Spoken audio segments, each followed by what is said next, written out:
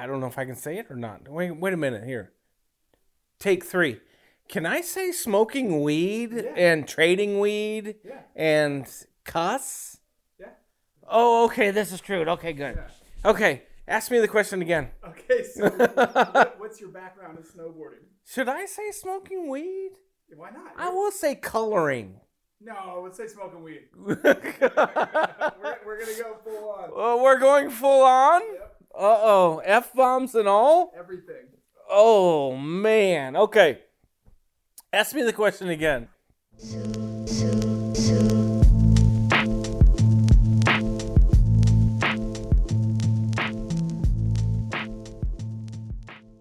Welcome to this week's episode. In this one, I talked to my uncle Jay Liska and Richie Fowler about King of the Hill. Jay and Richie are both former pro snowboarders, and King of the Hill was a legendary snowboard competition held in Thompson Pass back in the 1990s. 3 days and 3 disciplines. There was Extreme Day, where riders competed for the most challenging but stylish line down a mountain. There was Downhill Day, where a race course was set up and riders competed for the fastest time. And then there was Freestyle Day, where competitors battled for who could land the best tricks. There were helicopters and airplanes landing and taking off, flying competitors to their mark and other riders to revisit old lines and to pioneer new ones. There was a pervasive feeling of wonder and madness. Every day, people pushed the limits of snowboarding and the durability of the human body. The entire event, on-hill and off-hill, was characterized by an anything-goes outlaw attitude. Every day was a party, and every night that party intensified. Drugs and alcohol were everywhere, and it wasn't unusual for guns to be added to the mix. Here he goes, ladies and gentlemen. He got her!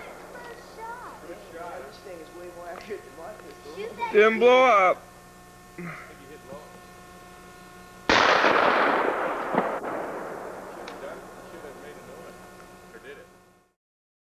Here's my Uncle Jay in a 2015 interview with me, talking about the time he and Richie caused an avalanche during the World Extreme Championships, the free ride competition in Thompson Pass that came before King of the Hill. I think that this story foreshadows the element that King of the Hill would eventually bring to Thompson Pass and the town of Valdez.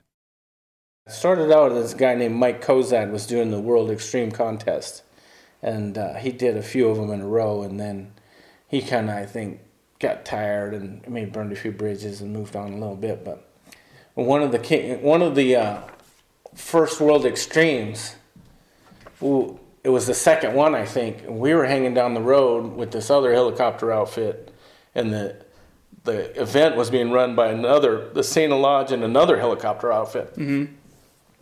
Well, we'd heard where the event was going to be held that day. It was going to be held on Diamond, which is right behind the Sena Lodge, and you can snowboard off Diamond and go right to the Sena. Mm-hmm. And so we got up extra early, choppered into the event site, landed, and there's a huge hanging cornice on the top of Diamond. So we kind of skirted around the back, and there's a little notch you can drop. We dropped in. It was sheer boiler all the way down. And it's like Diamond's a couple thousand feet of pretty serious junk, and it was super boilerplate. Uh-huh. We're like, we snowboarded down that, me and Richie, and we're coming out, and here comes their chopper in. Chopper from the Sena, and it's the judges and the safety crew. They chopped the judges over on this little mound, I think it's called Stairway or something, for their judging stand. And then they took the safety guys and landed on top. Uh-huh. And the safety guys get out, and they see our tracks. We were just there. They seen us coming out. Mm-hmm. And the safety guys, because we went around that hanging glacier. I can't remember the name of the safety guy. But, and if this would have happened during the day, it probably would have killed like 100 people. Mm-hmm. He was walking around the back of that glacier where we kind of went around, or the cornice where we went around it and dropped in a notch.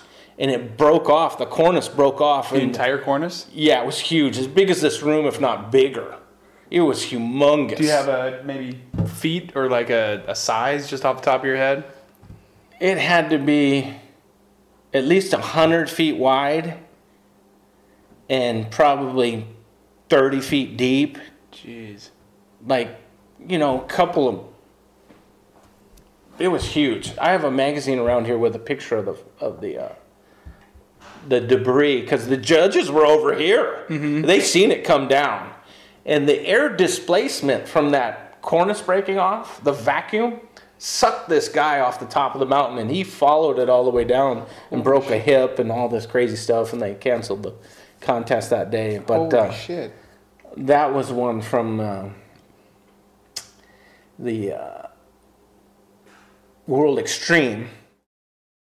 This podcast is made possible through the generous support of the Crude Magazine Patreon subscribers. If you already subscribe to the Crude Magazine Patreon, thank you. For those listeners who aren't, please consider subscribing at www.patreon.com/crudemagazine.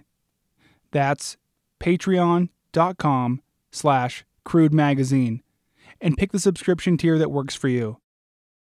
I want to thank everyone subscribed to the Company Man tier. These are the people who have subscribed to the Crude Patreon for $50 or more. Trina Duber, Seward Brewing Company, The Grind Coffee Shop in Juneau, Derek Adolph, Blue and Gold Board Shop, Sharon Liska, Alaska Surf Adventure, Aquila Space, and Northern Knives. Thank you to all the Patreon subscribers. Your money and your support make these conversations possible. And if you have a chance to rate or review Crude Conversations on Apple Podcasts, please do. Okay, back to King of the Hill. Although my dad, Scott Liska, and my Uncle Jay were key figures at the event, I wasn't old enough to experience it firsthand. Instead, the stories and the infamy that surround it have followed me around since I was a kid. And what I've found is that the story of King of the Hill is not just the story of the Alaska snowboard scene, but the story of a brave and reckless group of pioneers. Valdez in the 90s represented an era of unmitigated freedom, and that group of pioneers took full advantage of it. So here's the first part of my exploration of King of the Hill.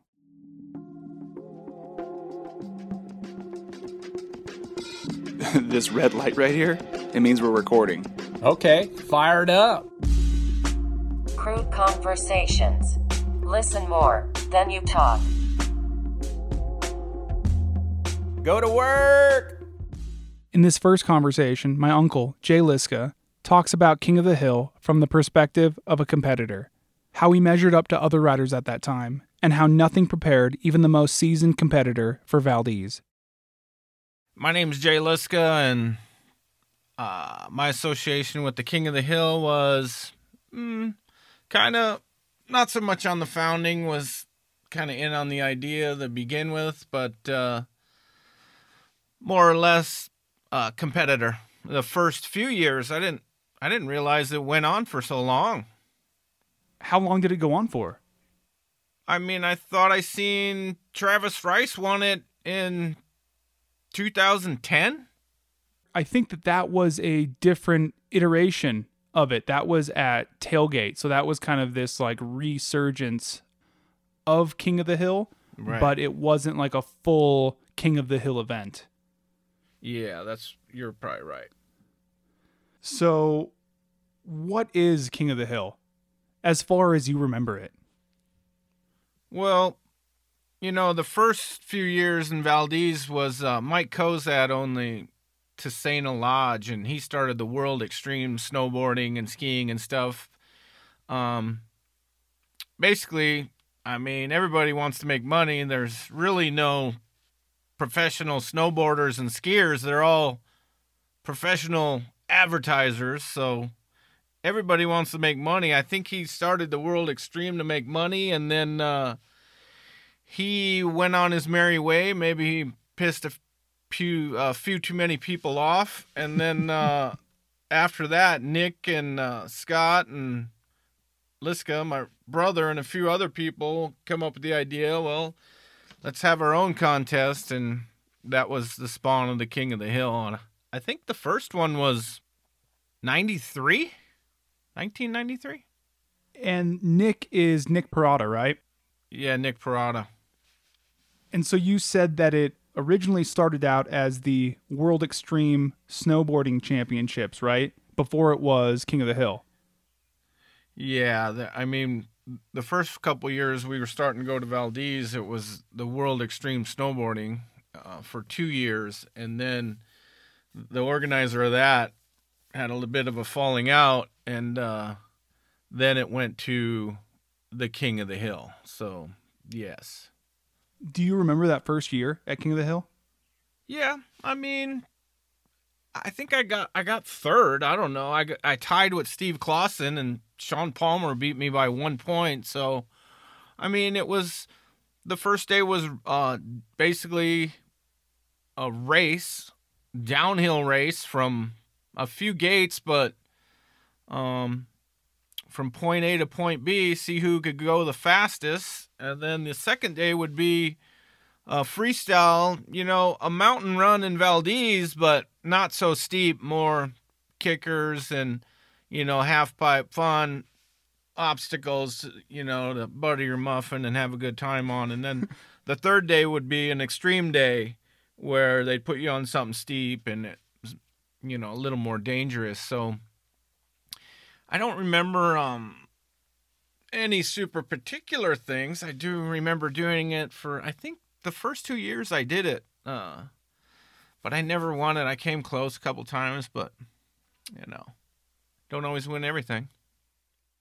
How do you think that King of the Hill was different from other snowboard events at that time? Well, I mean, snowboarding was just exploding at that time in the early, 90s. It was just being recognized at ski areas, and everybody was doing it, and there was a lot of hype around it. And I'm not sure even the X Games was going yet or not, but it was a lot of free ride snowboarding and probably a lot of partying and just having a really good time. I mean, it was more. It was at the end in April also in Valdez, and so you had, 16 hours of daylight. You could snowboard until 9 o'clock at night. So it was just a good time partying and on Thompson's Pass in Valdez. I mean, it was more of a festival. What do you mean it was more of a festival? Well, I mean, at that time they were running, they had airplanes and helicopters going, so you could get in a Beaver and fly up to a run, 8 of your bros, get out, take a run. I think it was like $30 a run. Come back down to the road. They had a van and pick you up, go back to the helipad, drink some beer, or hit whatever you wanted to hit. And I mean, the contest was going on at the same time. Everybody in the area was all kind of doing the same thing. We were all just ripping runs and riding choppers and airplanes. I mean, yeah, there's a contest going on. Like maybe you had 2 runs in a day, and maybe that took 4 to 6 hours of your day, but you still had 4 to 6 hours to do whatever the hell else you wanted to do and, ride POW. Is there anything that you might have underestimated that first year at King of the Hill? I never really, in these extreme events and King of the Hill, we didn't really train. It was more you either had what it took or you didn't. So underestimating anything, I never really estimated anything going in, so I didn't have anything to underestimate. You just showed up. You showed up, and whatever looked fun to you, other than the racing. The racing was maybe I thought I'd do pretty good in it, and I never did do that well in it. But maybe the racing aspect I thought I'd do better in. But the rest of it is just you look at the mountain and. You pick your line, and you wanted to get a good score, but you also was like, man, I'm taking this run. I'm going to have a good time. And you went where the, fresh tracks or different stuff and did what, you might just normally do on any old heli run, and just rip some pow. Yeah. So you said that you thought you would be better in the racing events. What do you mean by that? Well, I was fairly good back in the day. You did everything. We all raced. We freestyled. I mean, I had hard boots, ASIM board, all that crap, and I would win like all the races around here. Like not all of them, but I mean, a lot of them around Anchorage.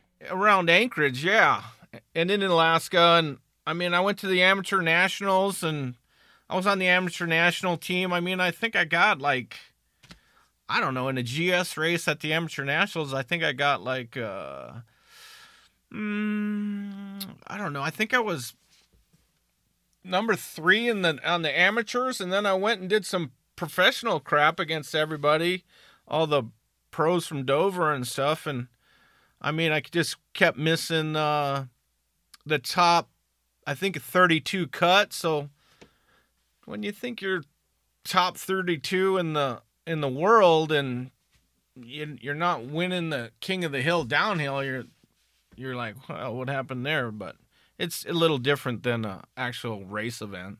I mean, as far as generally racing's on groomed course, and this is just wide open, put a gate here, put a gate there, and they, send you off cornices and stuff like that. Did you see that a lot, where people or where riders who would have otherwise done super well at events down in the States at a ski resort came to Thompson Pass, and it was just all of a sudden like kind of this great equalizer? Yeah, I mean, when I first started going to Valdez in the first contest, I had no expectations. I mean, everybody's coming, Farmer, Palmer, Parada, everybody, and I did pretty good. I think I got second a couple times and third, and was winning a couple times until I fell in a crevasse and things like that. So I looked at it as just another day in the mountains, where a lot of people did show up in Valdez and go, whoa, this is, they were freaked out and brought maybe the wrong equipment and had never seen a mountains like that. So yeah, there was some of that going on, I suppose. But most of the guys in that contest, though, and King of the Hill and stuff, they were pretty well seasoned. By that time, around in the King of the Hill, there was a group, maybe competitors that kind of tried to excel in that one discipline area of, free ride, extremes, stuff like that. Like they had their specialty. Yeah, they like doing that. It was kind of well, if you're a professional advertising snowboarder and ultimately all you want to do is ride powder, you don't want to ride boiler all the time and race. All you want to do is go ride, POW and choppers. And so, yeah, it'd be cool to be getting paid to do that. So that's what they tried to do. Earlier, you said you fell into a crevasse. Yeah. What happened there? Oh, that was in the World Extreme Snowboarding in the very first year. I think it was my last run, 3-day event, all extreme. And, I was in first place. I was beating everybody.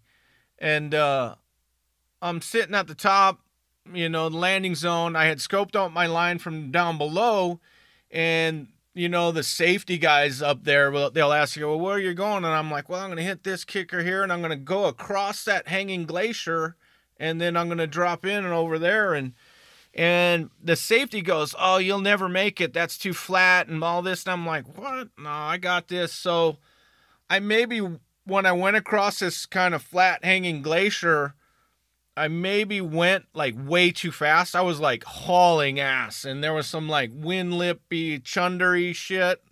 And I kind of bullwinkled on this wind lip stuff, and I kind of got a little disorientated, and after that I made a wrong turn, and I rode out into this. I more rode out onto a single finger in the face of a hanging glacier, and there was no place to go because it just turned into a huge crevasse, and I had to climb back out of there, and then I got second. I think Tex won the contest, but if I hadn't fallen in the glacier, I probably would have won. Do you think that happened a lot where riders took really risky lines? Well, in those contests, like, judged contests, I think you get a better score when it looks like, when the judge is like, oh man, he's having a good time. That looks fun. That's what I want to do. So when you throw yourself in like a super gnarly line and you're just kind of gripped but not flowing the line, mm-hmm.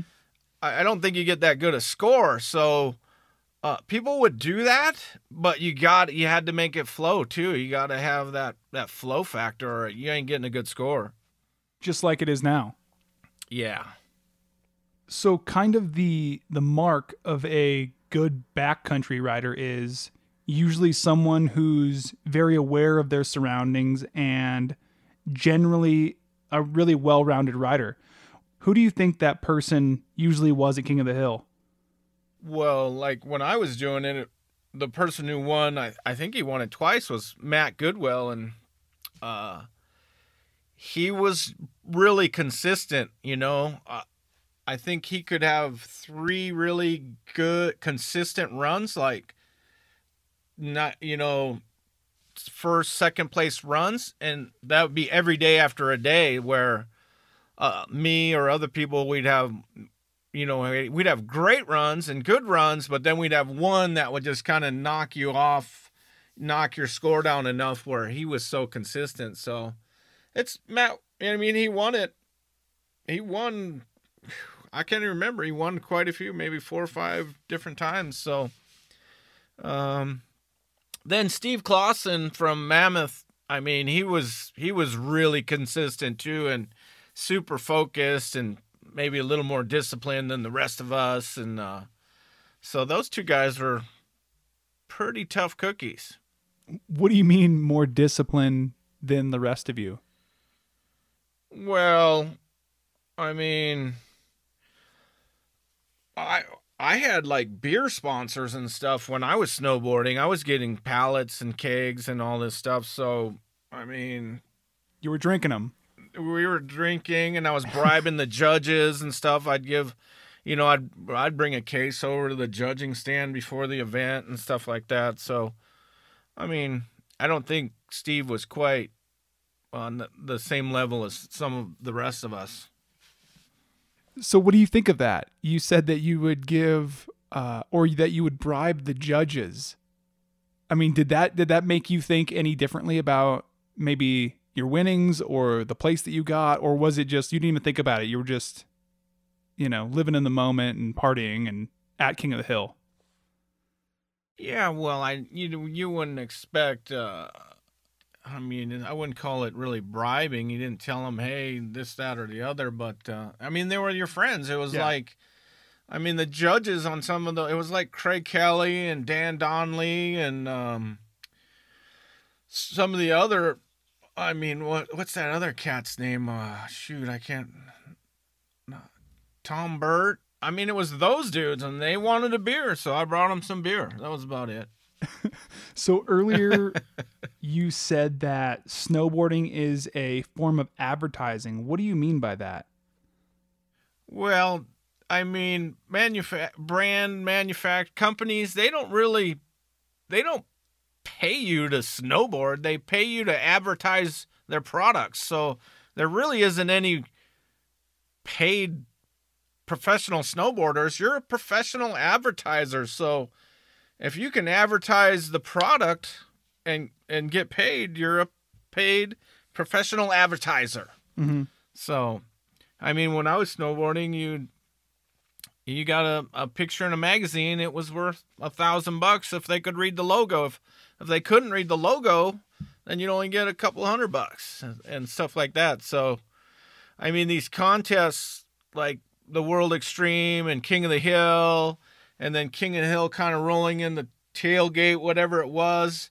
I mean, it's really, at the end of the day, a marketing campaign or a way for somebody to try and make some money or ride for free. Do you think that ever affected the snowboarding? Yeah. I mean, Richie got hurt like I think the second we're just free riding out right before the contest in Valdez, and Richie hurt his ankle, like, you know, it was all swelled up, and he tried to get his money. It was $1,000 to enter the contest, the World Extreme, and he wanted his money back, and COSAT wouldn't give him his money back, so Richie was pretty pissed. I don't know whatever he ended up. I think he couldn't get his money back, so he just went up, and it was his turn to take a run. He just take kind of a power run. He couldn't really compete. He wasn't like on crutches, but he couldn't like drop a bunch of airs and stuff like that. So, yeah, money is the root of all evil. So I'm sure it affected a few things. Well, and $1,000 back then, $1,000 now is a lot. Yeah.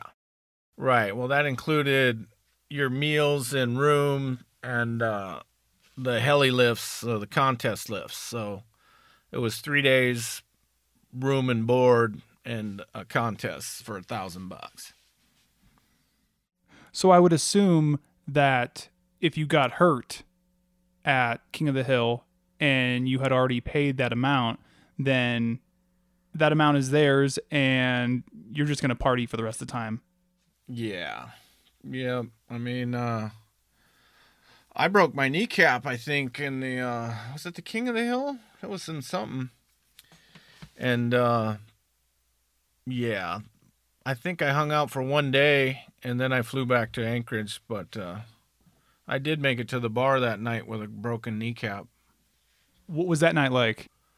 We're at the Totem, just kind of, I went in there on crutches, had some coldies, couldn't really, maybe, dude, I think I might have had some morphine too, so I was feeling pretty good, probably, and, yeah, I did they were giving me some shots of morphine, and, it broke my kneecap in half, so the top part of my kneecap was about halfway up my thigh, because all the tendons hook on the top and bottom of your kneecap, and when I crashed, it, messed it up, but yeah, had a couple coldies, felt pretty good. Went back to Anchorage and got it pinned back together. So I asked the Crude Instagram if they had any questions for you about King of the Hill. Oh. And I got a couple responses. Cool. So Ted Purdy asks, did Sean Farmer throw down harder during the day or at night?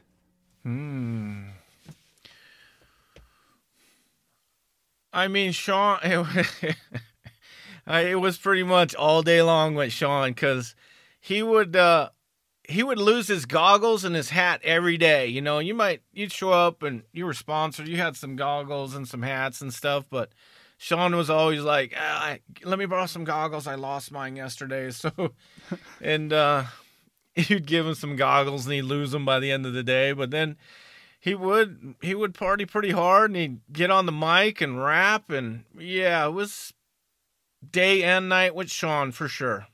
That's awesome. Mm-hmm. So JD Stimson asks, what's the best feeling you experienced on the top of the mountain? Yeah,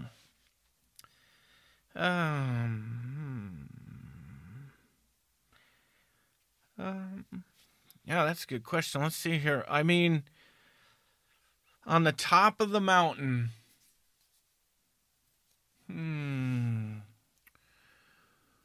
well,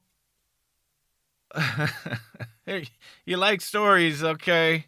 This was not at the King of the Hill, but it was on the top of the mountain. He didn't specifically say King of the Hill, but when the first time, I think this was the first descent too. Anybody ever snowboarded Mount Spur across the inlet here from Anchorage. I flew up with Chet, and we landed on top of Mount Spur, like 10,500 feet. And I was getting out of the chopper, and as soon as I stepped off the ski, I fell into a crevasse, but I hung on to the ski of the helicopter. No way. Yeah, and I'm looking back up at Chet, and he's sitting there, and he's motioning like, do you want to get back in the helicopter? And I shook my head, no. And I climbed out of the crevasse, and I was in front of the helicopter, and I had to jump over this crevasse again to get to the other side and get my snowboard off of the other side of the helicopter because it was on like a ski rack over there. Mm-hmm. And then I got my board off, and I gave him a thumbs up, and he took off. And, well, the best feeling was I didn't fall in that crevasse, and I took a couple runs off all three sides of Mount Spur waiting for him to come back with the rest of the crew. Not falling in the crevasse. That's your most memorable feeling on the top of a mountain, is not dying. Not dying and yeah, that's probably one of my most memorable mountaintops. Also, right after that, I was up there alone for probably over 20 minutes to a half hour, and I kind of was freaking out a little bit, and I had to, so in order to keep my mind kind of calm and chill out, I snowboarded off all three sides of Mount Spur and hiked back up just for something to do, because if I just sat there, I was going to freak out, and waiting for the next lift to come in so I wasn't alone on top of Mount Spur. And, you know, if the helicopter would have crashed, I would be like, I don't even know if anybody would have known I was up there. Yeah. Yeah. Mountaintops. Okay, so Mike Estes asks, have you seen Matt Goodwill at all recently? Where is that guy these days? You know, he randomly texted me over the summer, and I think he's still in Oregon or Washington and riding dirt bikes. He texted me a picture of a dirt bike and stuff. So other than that, no, I haven't heard from him. Maybe you can connect me with him so I can talk to him for this podcast. Oh yeah. I think I got his number now. Yeah, I could. Awesome. Yeah. Okay. So Chris Yelverton asks, how did the 5-gallon sub box hit? Oh, the sub bucket he's talking about.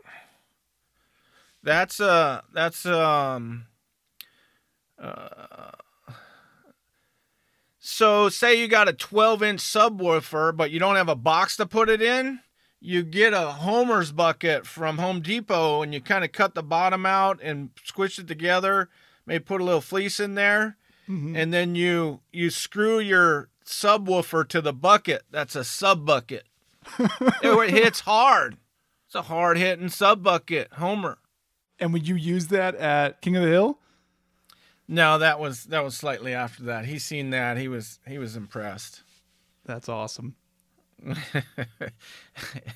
Okay, so I have one more question for you, Jay. All right.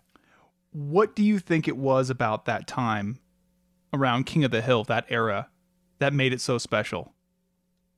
Well, I think the snowboarding was kind of in its infancy or just beginning, and then also there was no guides. You could go and do whatever you want. Like we saying we want to go snowboard off Hog's Back. No guides, whatever, 8 guys or 6 guys, and you just go and do whatever you wanted to do. And it's a little lawless, little Wild West, and I mean, those are the best times. You know, nobody wants to be told what to do. You just want to do whatever you want to do. Mm-hmm. So just kind of being free, low hassle factor, that when something's such a hassle to do, it just takes all the fun out of it. I don't want to be told where I can ride, or you can't turn. Don't turn on the other side of my turn. Don't tell me where I'm going to turn. I'm going to turn wherever I want to turn. If that makes any sense. In this next conversation, I talk with Richie Fowler. Richie gives a candid recollection of King of the Hill, how snowboarding, alcohol, drugs, and sex all coincided to create a moment that would elevate and help define snowboarding as a sport, and what it meant at that time to be a snowboarder. Yeah, my name is Richie Fowler. My association with the King of the Hill was, I was a pretty young kid back then, just got into snowboarding probably 5-6 years previous to that. Was really getting on the extreme side of things and was looking to go to the next level, where I could, instead of hiking every day, get in that heli. So me and a cat named Juan Gomez, who owned GBS Skate in Anchorage, actually reached out to Jay Liska, and he told me that a guy named Mike Kozad down in Valdez at the Santa Lodge actually had some helicopter access. I mean, it's pretty big money, but if you got the money, then that's where the action's at right now. And so we headed that direction. So before that, you guys were what? Just snowboarding? I mean, I want to say resorts, but it wasn't resorts. Like, so going up to Thompson Pass, that was like the new thing. Yeah. So, I mean, obviously in Alaska, I think you're aware of it. A lot of other people might not be aware of it. Hatcher's Pass was a kind of a destination for people that wanted to get a little bit more extreme other than the resort riding that we had in Alaska. And so once you've kind of mastered that and explored all of those mountains, then the next step is really only looking for a chopper. So I have one question before we get into this and start talking about King of the Hill, and that is, what is a jack flip? Well, that's pretty funny. So, I mean, it's just a flip masturbating at the same time, I hate to say. And how did you come up with that? Probably too many drugs. Couple of head plants. So I was talking to Jason Borgstead about this podcast the other day, and he said that he just wants someone to tell the truth about how raw it was, meaning how raw King of the Hill was. Yeah. So how raw was it? It's as raw as you could ever even imagine. There was no rules, no limits, lots of drugs. It's really a time looking back that the only other people that were doing what we were doing at the time around the first King of the Hill, even a little bit prior to that, was rock stars, was what I would say. So no rules and lots of drugs. Yeah, and alcohol. What kind of drugs? Anywhere from, your basic, joint, bong, all the way up to heroin, and everything in between. Methamphetamine wasn't really back in the day back then. We never did any of that, but we did a lot of cocaine. Mm-hmm. So how would you explain King of the Hill to someone who's never even heard of it? Well, I lost you for a big time there. My Siri got in the middle of all that. There he goes again. Sorry about that, Cody. That's okay. I'm having technical difficulties over here, and I started talking about drugs. No worries, it'll happen, right? Right. So how would you explain King of the Hill to someone who's never heard of it? I would explain it as, a bunch of guys that really got together that were trying to turn a sport that was really catching fire, and to go from one extreme side of it to the farthest possibility side that it could go overnight. So that's kind of the explanation of it. And from your point of view, where was snowboarding at that point? Well, boards had just started getting good. I mean, back then, really the only boots you wore were Burton. I think that was around everybody. Nobody wore anything else. So, other than that, I mean, it was really fresh. It was, early '90s, Mm-hmm. late '80s. I think. I don't know. It's been so long. It's the drugs. Right. Definitely. So, what did a typical day at King of the Hill look like? Well, for most of the guys, excluding Sean Palmer, it was wake up probably around, I'd say, probably 10 or 11, and get to the helipad. Just, rock as many runs as you could. During the contest, things were a little bit different because there's a lot of, more organization, I guess you would say, around what your day was going to entitle.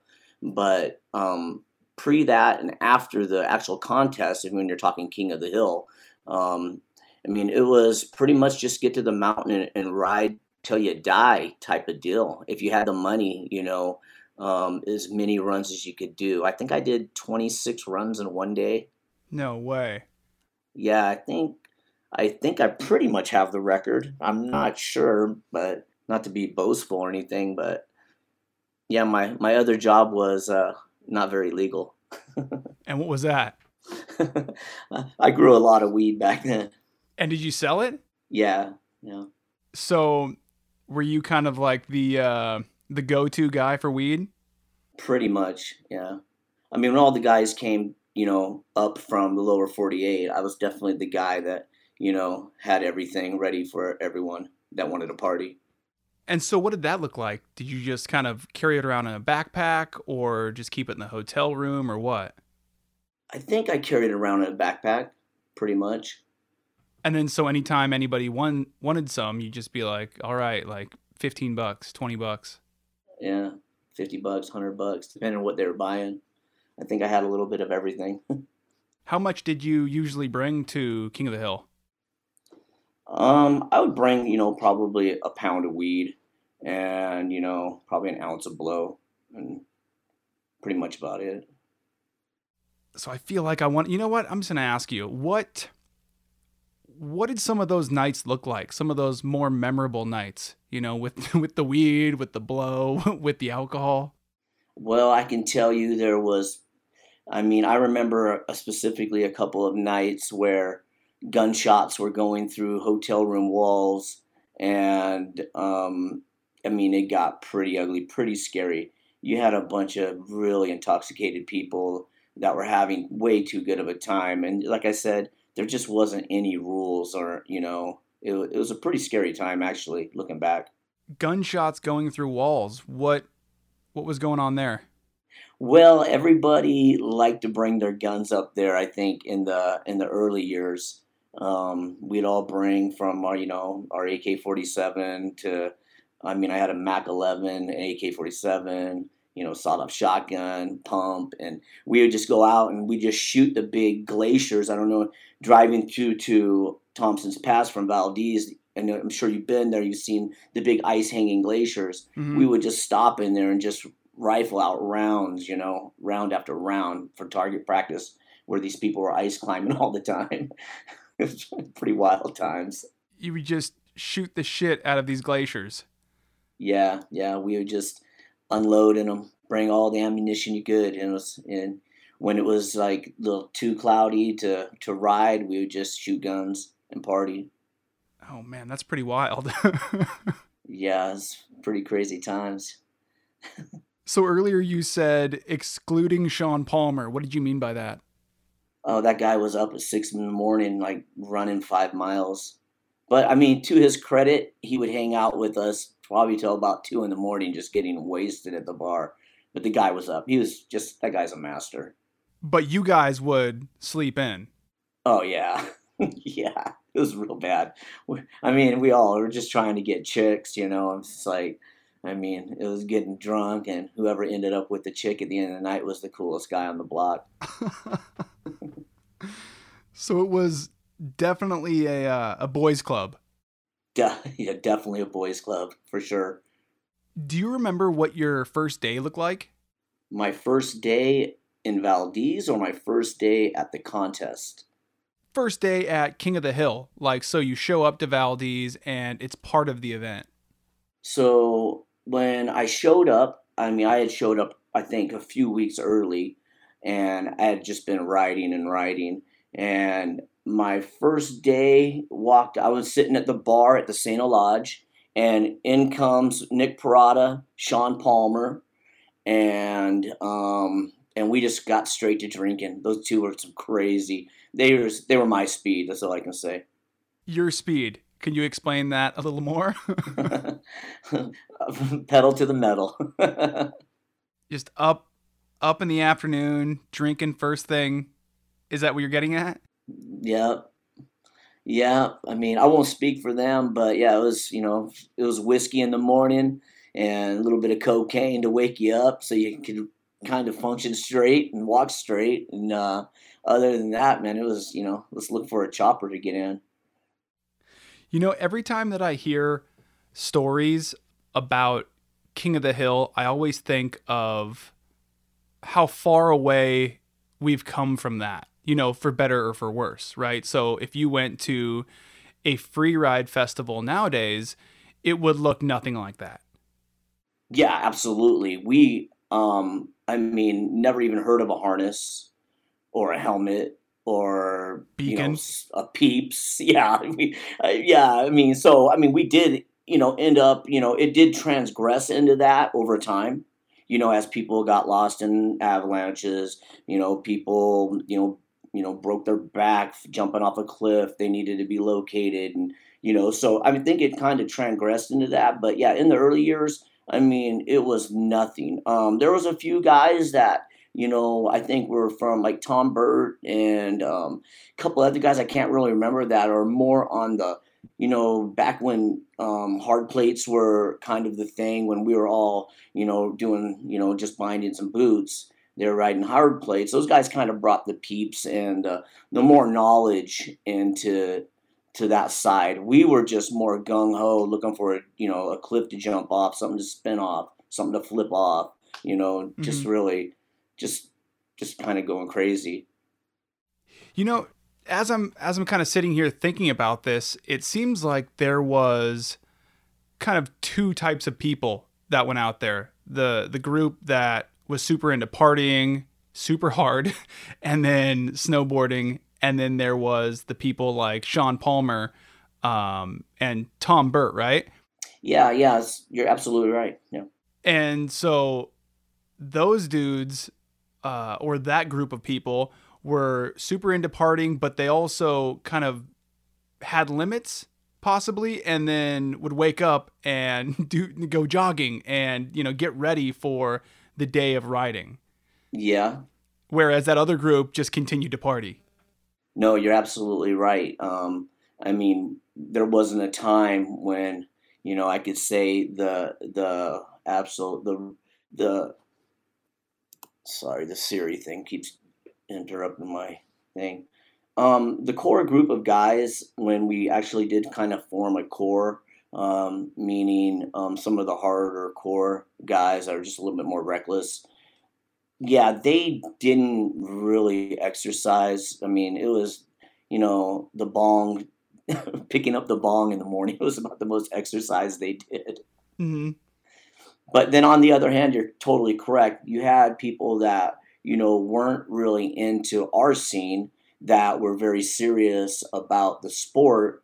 Not saying that they were more serious about it than we were. They were just a lot more, I'd say, mature and just weren't reckless like we were. Looking back on it, you think that you were pretty immature. Oh, definitely.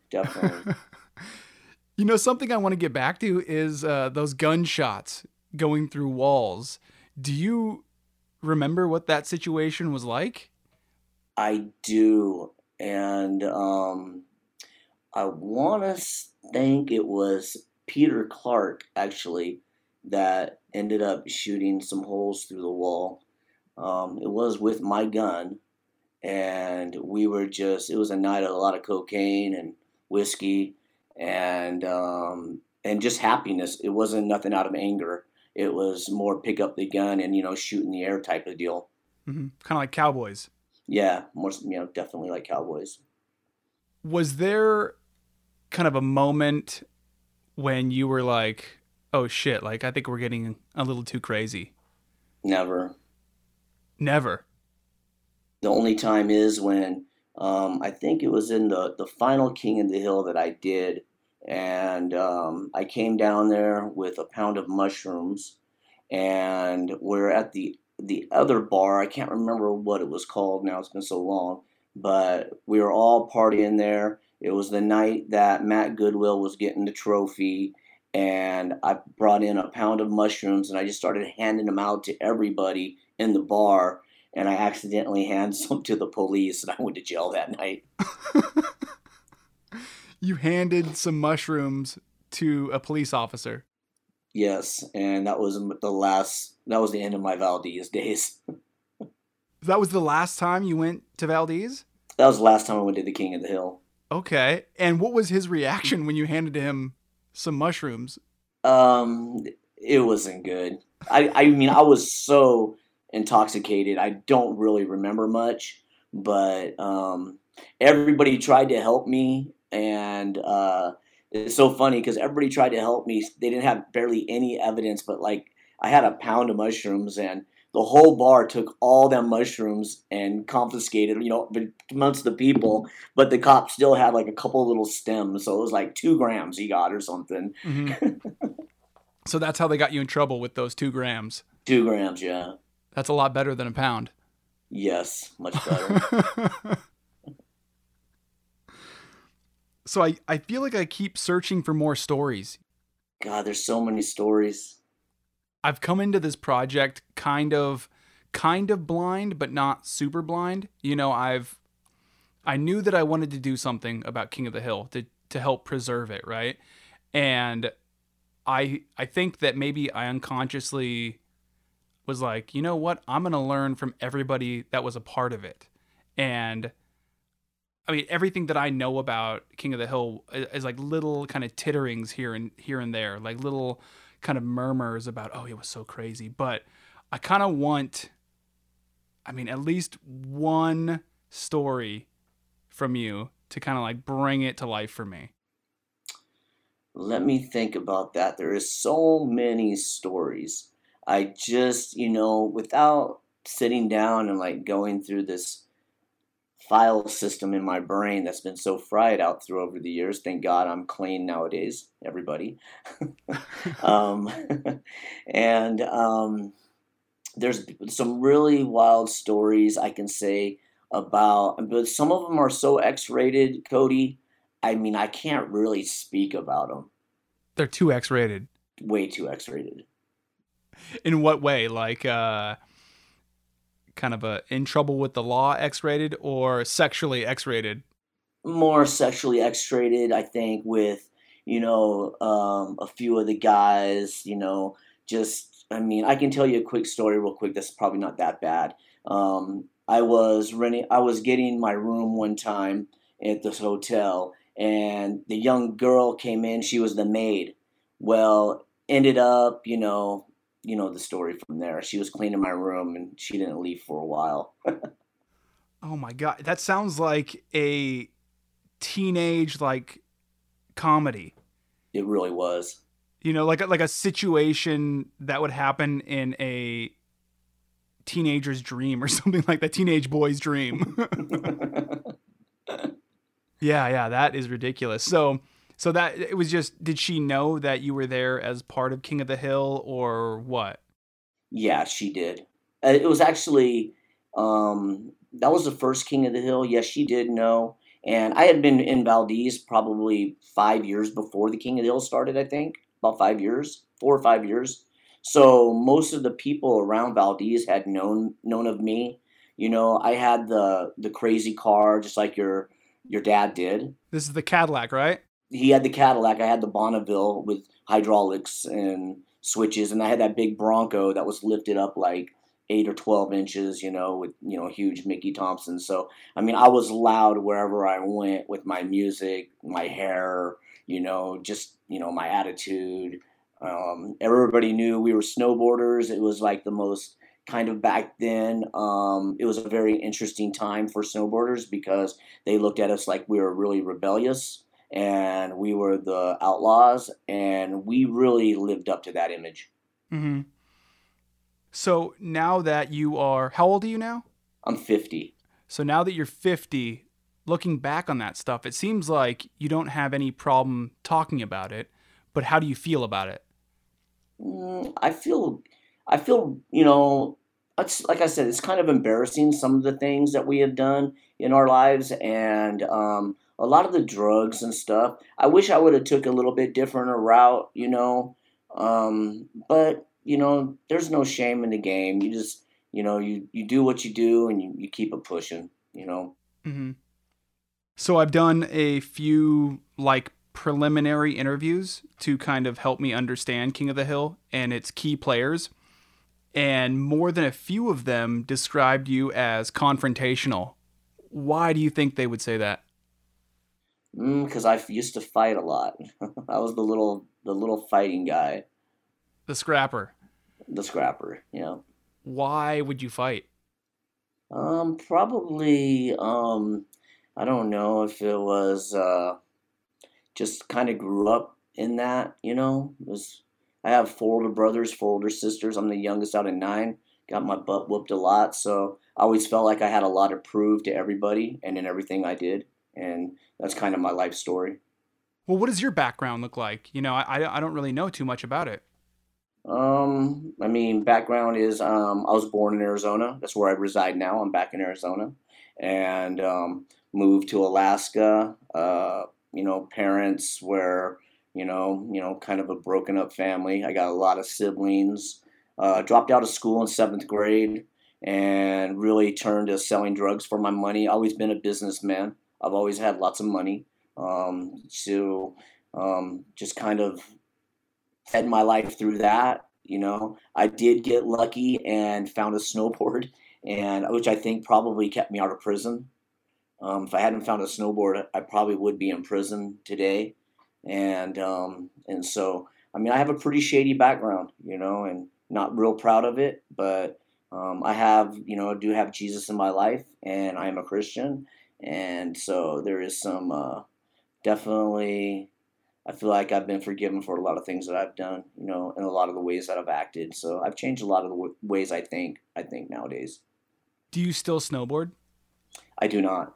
You don't? When was the last time you went snowboarding? In 1995, I think. Oh, man. Yeah. Long time ago. Yep. Long time ago. When's the last time you did any drugs? Oh, probably about 10 years ago. Okay. And what was it? Heroin. Okay. And when we were talking earlier, you said that there was a lot of drugs at King of the Hill, and heroin was one of them. Was that the first time that you tried heroin? No, first time I ever tried heroin, I was actually in Seattle snowboarding and doing a Baker run, and I was with some friends. I won't mention their names. They're all part of King of the Hill, though. You might talk to some of them. And that's in Seattle was the first time I ever tried heroin. Okay, and what was that like? It's, it's definitely a rush, it's, if you want to feel good and ruin your life, it's definitely the way to go. Feeling good and ruining your life at the same time. You said that snowboarding kind of kept you out of jail, you feel like, otherwise you'd be in jail. But do you feel like it also kind of saved your life? Do you think that you would have been doing maybe more drugs if you wouldn't have found snowboarding? Absolutely. I totally think that. Mm-hmm. In what way? What do you think that other path looked like? Oh, that other path was, the people that I hung around with, probably, 50 to 75% of them are dead right now. Probably at least 80 or 90% are either in prison or dead, so, real shady crowd, and you know, and it's just pretty funny because you don't think of Anchorage, Alaska as being that gangster, that ghetto, you know what I mean? Mm-hmm. But I mean, I'm sure, you know, you live there, you know that place has, I mean, like any other city, it's got it. It's got its bad, it's got its good. For sure, it definitely has a dark underbelly. It sure does. It definitely does. When I originally hit you up about talking about King of the Hill, what was the first thing that went through your mind? Just having fun, free riding, you know, just getting dropped off and, you know, just riding. You know, I didn't really think about the contest aspect of it. You know, when I think of when you talk about King of the Hill, I just think about Valdez. Mm-hmm. You know, and I understand that you're thinking King of the Hill, but I'm thinking Valdez in general because really the King of the Hill of the contest, I mean, it was so free ride. It was just like going up, getting in a chopper and saying, hey, Richie, it's your turn to ride. It's your turn to go. You know what I mean? We had these few little parameters that we had to go through, but other than that, it was just, you know, it was just getting some free chopper rides is what it was really all about. So it was just like a continuation of your season. That's all it was. I mean, and it was hanging out with a lot of guys and, you know, that were just, they really had the same, you know, how do you say it? Not ambitions, but, you know, they were just on the same path that you were when it came to snowboarding, and everybody just wanted to have fun. And it really wasn't about, you know, getting famous. It wasn't about any of that. It was more about, I mean, I was the one guy where the cameraman would set up and I would still do a run wonder. You know, everybody else would hike the hit, you know, to get a good shot. And I would just blow by them and I would just go do another run. So, you know, I kind of got, you know, chastised or blackballed for doing that a lot to the photographers and whatnot. How much was your day-to-day life similar or different than, you know, your time at King of the Hill? Back then, my day-to-day life was, it was so similar to the King of the Hill because basically from, I would say, snowboarding was my life back then. I mean, that's all. I woke up, I fell asleep, that's all I did from, you know, and if I wasn't in, you know, somewhere I could snowboard in America, then I'd be in South America snowboarding. Wherever there was snow, we would find it. If it was the middle of summer, we would hike, and, you know, even if we did a little patch of snow somewhere. So my day-to-day life back then was just same as the King of the Hill. It was like trying to find the next cliff to jump off, the next mound to, you know, throw a flip off, find the next guys to ride with, and, you know, it was just pretty much the same day to day. I have one more question, actually, but I'd like to ask you if you have anything else you'd like to add. No, I'd just say, you know, for a lot of the people that didn't get to experience it, you know, you missed out on a lot because back then, now, riding without a helmet, without a peeps, and being really reckless, but was being so free. It was like the freedom of being free in America back then. You paid your money, you got in a chopper, you did a first descent. Nobody had ever rode that mountain before. You were dodging glaciers. I mean, it was just an experience that I don't think, without doing it, that unless you go to some other foreign country now, you'll never get to experience. So we were very blessed and very lucky to be alive at the same time. Well, right on, Richie. Thank you so much for doing this. And thanks, man. Who do you think I should talk to next?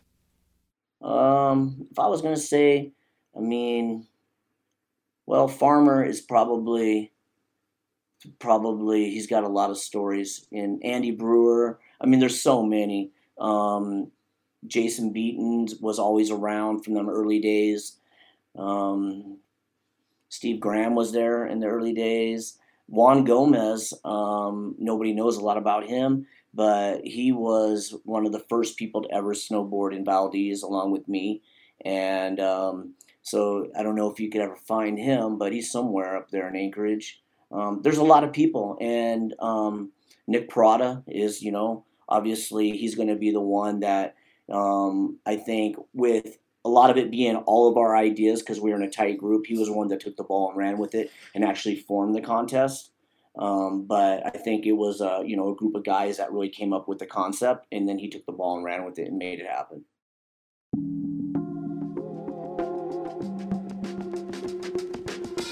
You can support local grassroots journalism at www.patreon.com/Crude Magazine.